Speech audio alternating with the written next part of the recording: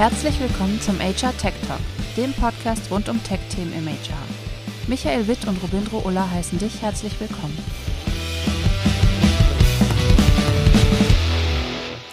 Dieser Podcast wird präsentiert von Amplify mit E, nie nach Schema F.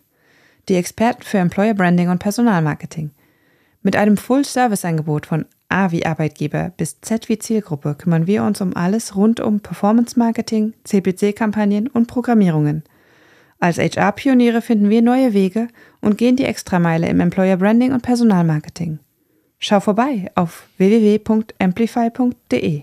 Herzlich willkommen zum HR Tech Talk, der Podcast. Und heute haben wir eine ganz besondere Folge, denn wir nehmen live sind wir nicht, wir nehmen auf der Co-Con, also der Co-Patry Convention auf in Offenbach.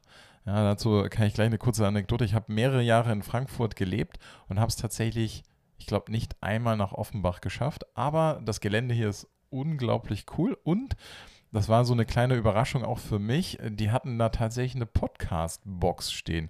Das heißt, die Aufnahme jetzt ist eigentlich gar nicht so richtig geplant.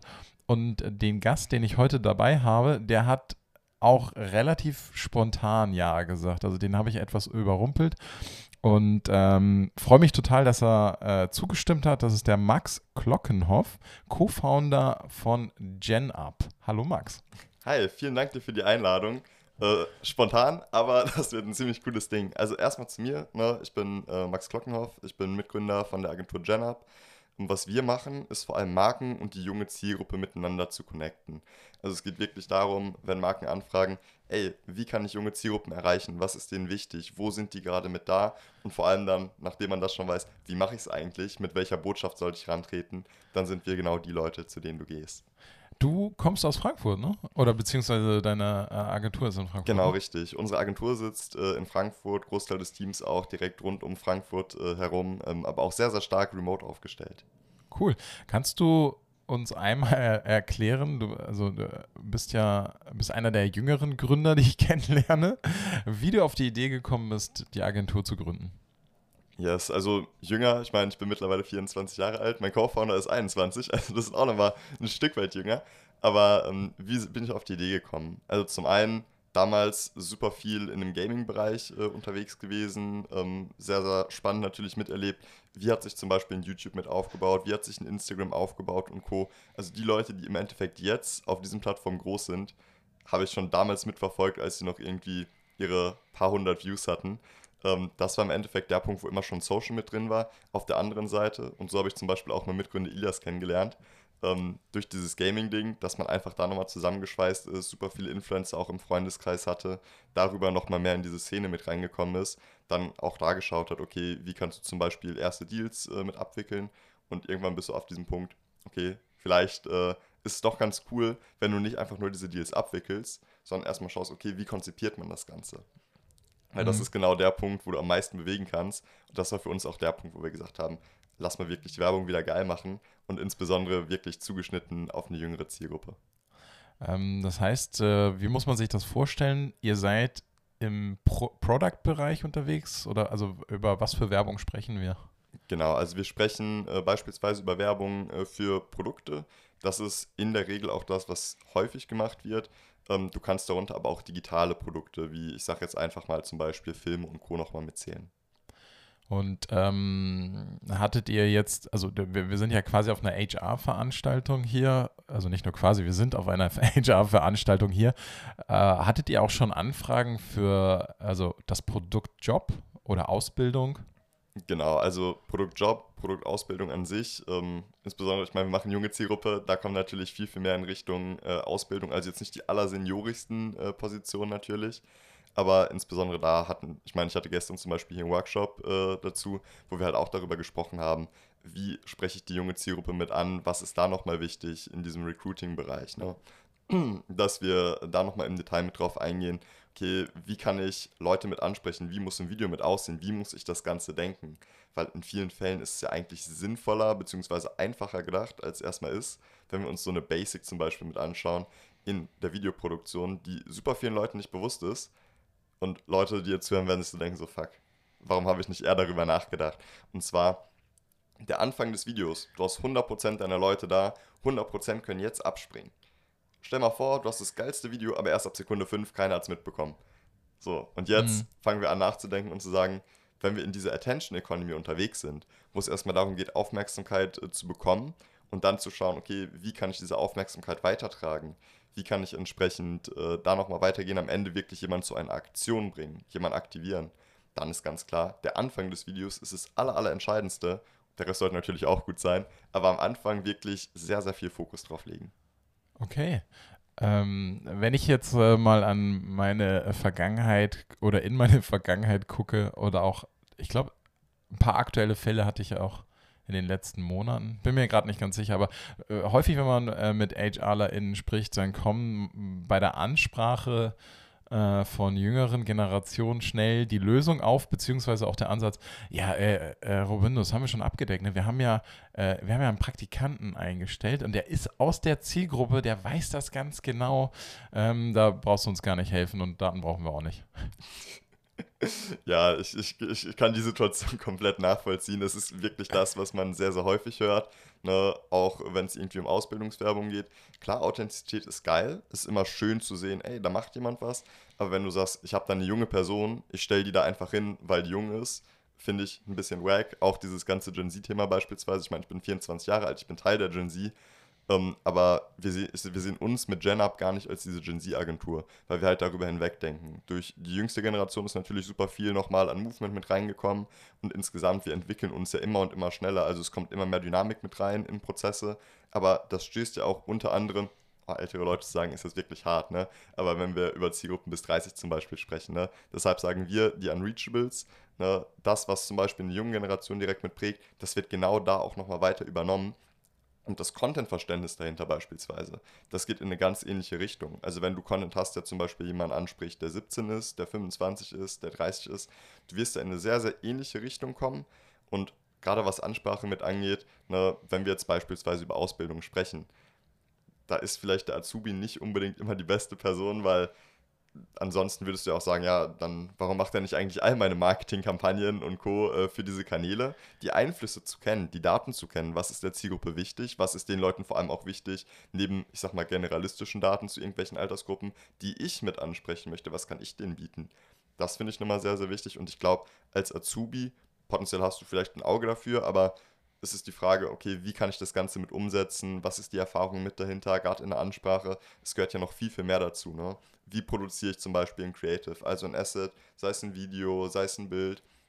Was passiert, wenn jemand zum Beispiel auf so eine Social Ad mit draufklickt, wo die Jugend mittlerweile unterwegs ist, ne? So 90% konsumieren Kurzvideos, ne? TikTok, über 40% sagen, ich verbringe da den Großteil meiner Zeit. Ne? Das musst du erstmal wissen als Datenpunkt. Basierend darauf kannst du mit aufbauen und ich glaube, wenn du einfach mal sagst, ja, der ist jung, der wird das schon irgendwie machen, das ist nicht der Way to go. Aber das kennst du bestimmt bei dir auch. Ja, also wenn ich mit Personen spreche, die diese Strategie fahren, die sind meines Erachtens meistens davon überzeugt, dass das intuitiv dann richtig wird. Also wenn die Person aus der Zielgruppe kommt, wird das schon irgendwie hinhauen, weil die muss das ja wissen. Aber ich glaube, der Hinweis, den du da gegeben hast, dass einfach auch einfach ein gewisses Handwerkszeug und Know-how notwendig ist, um generell Werbung oder eben entsprechenden Content zu produzieren, das wird, glaube ich, vernachlässigt. Ich könnte mir auch vorstellen, dass das einfach auch noch nicht ernst genug genommen wird, dass Content Marketing wirklich ein Ding ist. Also ich spreche jetzt vielleicht ein bisschen für unsere Zielgruppe, also der HRlerInnen, aber die meisten deiner Kunden sind wahrscheinlich keine HRlerinnen, ne? Ein sehr, sehr großer Teil geht tatsächlich auf Kampagnen, wo es erstmal darum geht, Thema Markenbekanntheit, Thema Abverkauf auch. HR kommt natürlich auch immer mal wieder mit rein. Was man aber ganz klar sagen muss, ich bin jung, deshalb kann ich alle jungen Leute verstehen. Bei einer Zielgruppe, die super divers ist, die sich krass unterscheidet in vielen Punkten, das kannst du ja nicht abbilden. Also ich würde es mir zum Beispiel niemals anmaßen, zu sagen, ja, guck mal, ich bin jetzt auch Gen Z, deshalb spreche ich für diese Generation. Also ich kann über diese Generation sprechen, ich kann Datenpunkte mit annehmen, ich kann sagen, guck mal, es gibt hier verschiedene Perspektiven, es gibt da verschiedene Perspektiven, aber insbesondere, wenn wir uns diesen Social Kosmos mit anschauen, na, dann kommen wir genau darauf zu sprechen, Leute sind sehr, sehr schnell in diese Extremer geneigt. Ne? Also entweder ich bin voll dafür oder ich bin voll dagegen. Irgendwas dazwischen ist über die Zeit mittlerweile immer dünner geworden. Einfach, weil, naja, das ist halt Mainstream. Das höre ich ja den ganzen Tag. Das polarisiert nicht mehr genug. Ne? Mhm. Und das ist halt auch die Frage, wie gehe ich mit Content mit um? Was du gesagt hast mit Content Marketing wird vielleicht noch nicht ernst genommen. Ich meine, wenn wir über Kampagnen und Co. sprechen, ich glaube, da ist schon eine gewisse Ernsthaftigkeit mit dahinter, aber wenn wir es einfach mal auf die Spitze treiben, und das ist ja eigentlich genau das, wo du alles mit aushebeln könntest irgendwie, ich habe da eine junge Person, deshalb wird die alles können. Ey, es gibt Leute, die können sich dann einen Praktikanten holen. Es gibt Leute, die sagen, ja, guck mal, du bist jetzt eine Woche hier, mach mal perfekte Kampagne. Das wird nicht passieren, das wissen wir, glaube ich, beide. Wenn die Person ehrlich ist, die so darüber nachdenkt, wird die es auch wissen. Aber es ist halt ein schöner Gedanke, so, ja, guck mal, wir sind doch jetzt nah bei uns so. Seid ihr das wirklich? Ne? Mhm. Weil das ist eine häufige Frage, die uns auch gestellt wird. Ja, wenn wir zum Beispiel einen Kanal machen, wie alt darf denn die Person höchstens sein? Und wir sind so, ey, guck dir mal bitte die Leute an, die Content erstellen. Du hast Leute, die sind super jung, die sind vielleicht noch 14, 15 Jahre alt, haben da voll ihren Durchbruch. Du hast aber auch Leute, die machen das über Jahre hinweg, die sind mittlerweile 30 Jahre alt oder 40 Jahre alt, ne?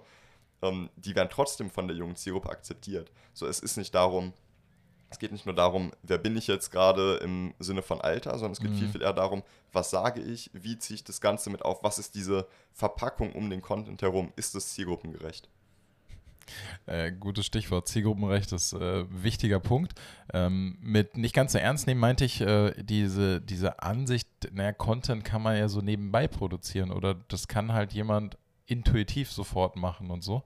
Und ich glaube, in Content steckt einfach auch viel Know-how. Also wie muss der Content aufbereitet, so wie du es vorhin auch dargestellt hast. Und es ist halt nicht so einfach, dass dein Content auch funktioniert. Also je nachdem, wie du Content verstehst, Content kann natürlich total leicht produziert werden, aber er soll ja auch funktionieren.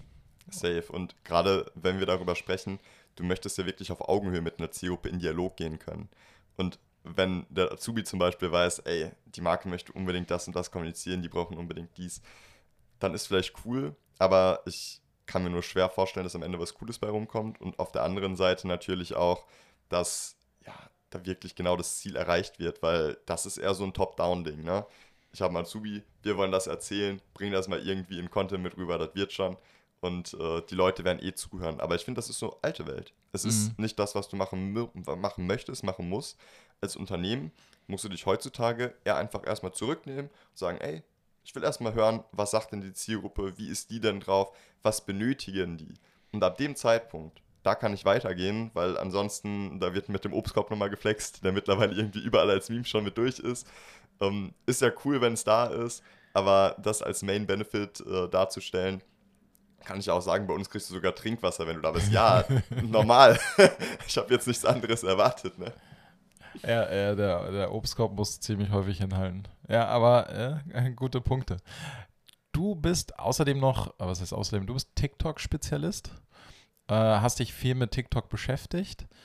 Das ist tatsächlich eins meiner Lieblingsthemen. Ich bin total fasziniert von TikTok, auch überhaupt, wie sie Musical.ly übernommen haben, wie sie den Change da gemacht haben, etc. und auch wie sie sich jetzt weiter ausbauen. Würdest du sagen, um junge Zielgruppen zu erreichen, muss TikTok in meinem Portfolio heutzutage sein? Ich finde, das Wort muss ist sehr interessant dabei, Mhm. weil an sich muss gar nichts. Du hast Mhm. 40%, die sagen, ich verbringe den Großteil meiner Zeit auf TikTok und du hast auf jeden Fall auch, wenn du dir Daten nochmal mit anschaust, den Punkt, dass TikTok Zielgruppen hat, beziehungsweise ja, zumindest Teile von Zielgruppen, die jetzt auf keiner anderen bekannten Plattform sind. Also da siehst du zum Beispiel, das differenziert sich nochmal von Instagram zu einem gewissen Teil, aber auch nicht so krass, dass du jetzt sagst, boah, auf TikTok sind nur neue Leute, in Anführungszeichen, sondern es ist viel, viel eher, auf TikTok erreiche ich Leute nochmal da, wo sie sind. Und ich würde viel, viel eher in diesem Format nochmal rumdenken. Also wirklich vertikales Video, dass wir da schauen, okay, wie können wir damit mit umgehen? Weil 90% der Zielgruppe, also die junge Generation, die sind halt einfach auf Vertical Video, ne? Die schauen das immer, überall und du hast 60% in die Richtung, die schauen das über einen TikTok, du hast 40% in die Richtung, die das über Instagram schauen. Ist cool.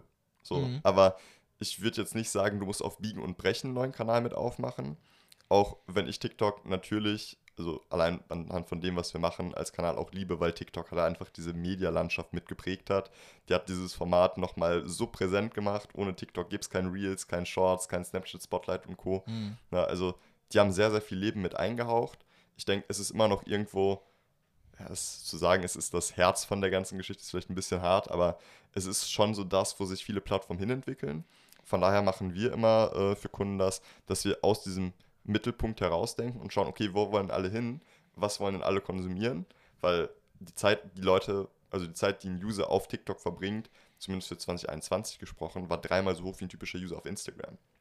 Wo sind die Werbeplätze denn, ne? Mhm. Also da kannst du zum Beispiel einiges mit rausholen, aber ich würde darüber hinweg auf jeden Fall sagen, klar, du hast deine Verweildauer, du hast aber auch über Instagram immer noch eine richtig gute Möglichkeit, Leute zu erreichen, insbesondere wenn du für TikTok denkst, das auf Instagram spielst, auf YouTube Shorts und Co., weil da haben wir sehr gute Erfahrungen gemacht. Also du hast eh schon den Content, lad den doch einfach woanders nochmal hoch.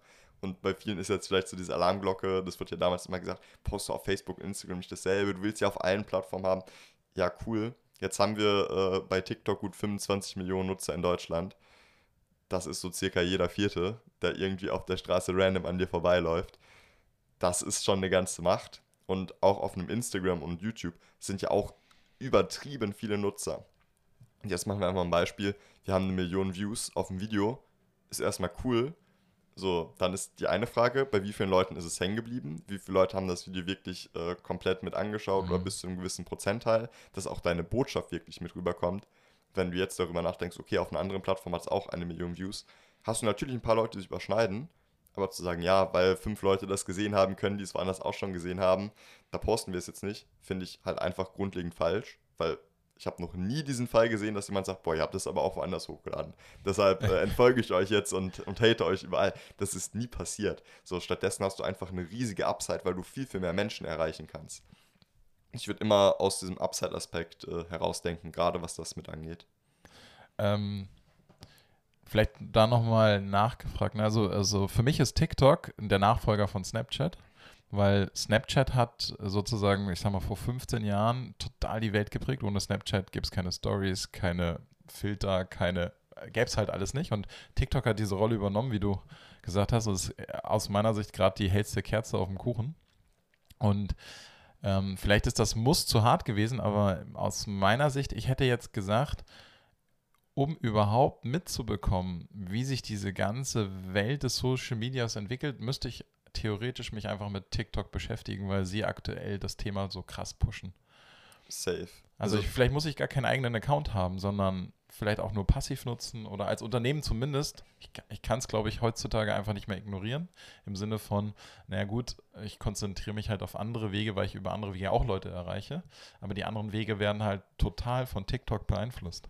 Safe. Das ist genau das, was du sagst. Also zu sagen muss, finde ich, ist immer hart, aber das kannst du auf jeden Kanal beziehen. Aber es wäre auf jeden Fall zielführend. Also für das, Ja, was stimmt, man das ist gut, das ist gut, machen ja. möchte. Du bist halt nochmal näher an dieser Zielgruppe mit dran und insbesondere auf TikTok entwickeln sich ja sehr, sehr schnell Trends. Auf TikTok gibt es ja auch immer dieses Meme, vielleicht kennen es manche, so ja, auf Instagram, da schickt mir das mein Freund eine Woche später, auf YouTube Shorts 3 Jahre. Also TikTok ist da wirklich schon das Zentrum von dem, was sich da prägt und was du mit Snapchat gesagt hast, klar, also Snapchat selbst ist ja eher so ein bisschen Messenger-mäßig gewesen, aber auch so Mhm. ein bisschen Social, irgendwie irgendwas dazwischen. Wenn wir jetzt nochmal schauen, TikTok, also TikTok ist zum einen wesentlich breiter in der Bevölkerung mit angekommen, Mhm, insbesondere auch absolut. was die Usage-Time und den Zeitvertreib da auf dieser Plattform mit angeht. Es ist extrem krass. Und Instagram hat die Funktion natürlich direkt mit aufgenommen. Wie hätte man es anders erwarten können? Ist natürlich auch schon mal ein krasser Indikator und die pushen da ja mittlerweile auch immer mehr mit rein. Ne? Also TikTok hat da echt schon einiges gemacht, ist da super innovativ, immer am Punkt der Zeit. Wir waren zum Beispiel mal auf einem Seminar von YouTube, die hatten das gegeben.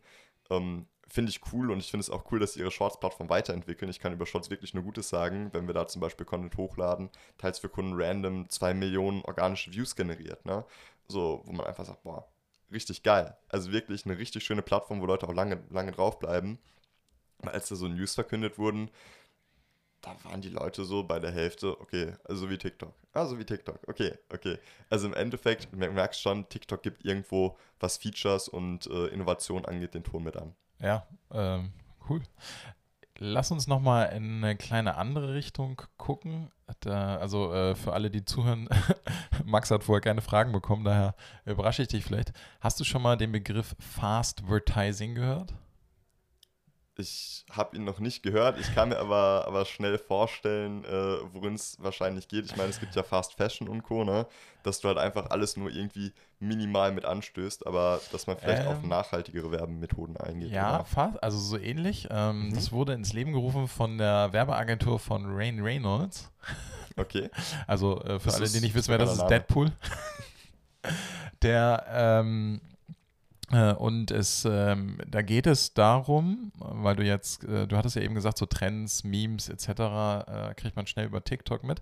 Die Idee dahinter ist, sozusagen durch Beobachtung möglichst schnell Trends und Memes zu entdecken und in kürzester Zeit Werbebotschaften, Produkte etc. auf der Welle des Memes surfen lassen. Also wie schaffe ich es möglichst schnell ein Meme zu entdecken und dann wirklich binnen von 1, 2 Tagen oder 3 Tagen Visuals, Videomaterial in Kombination von meinem Produkt oder meiner Botschaft mit dem Meme oder der Welle zu produzieren. Und das nennt er Fastvertising. Und es klingt schon, also ich weiß nicht, wie nachhaltig es ist. Es hängt ja auch immer davon ab, wie gut diese Memes dann funktionieren. Aber er pusht, sozusagen die Idee ist dahinter, Botschaften einfach mal richtig hoch zu pushen durch diese Wellen, die man dann nutzt. Also super interessant. Thema Do What Works ist tatsächlich auch das, was wir cool finden.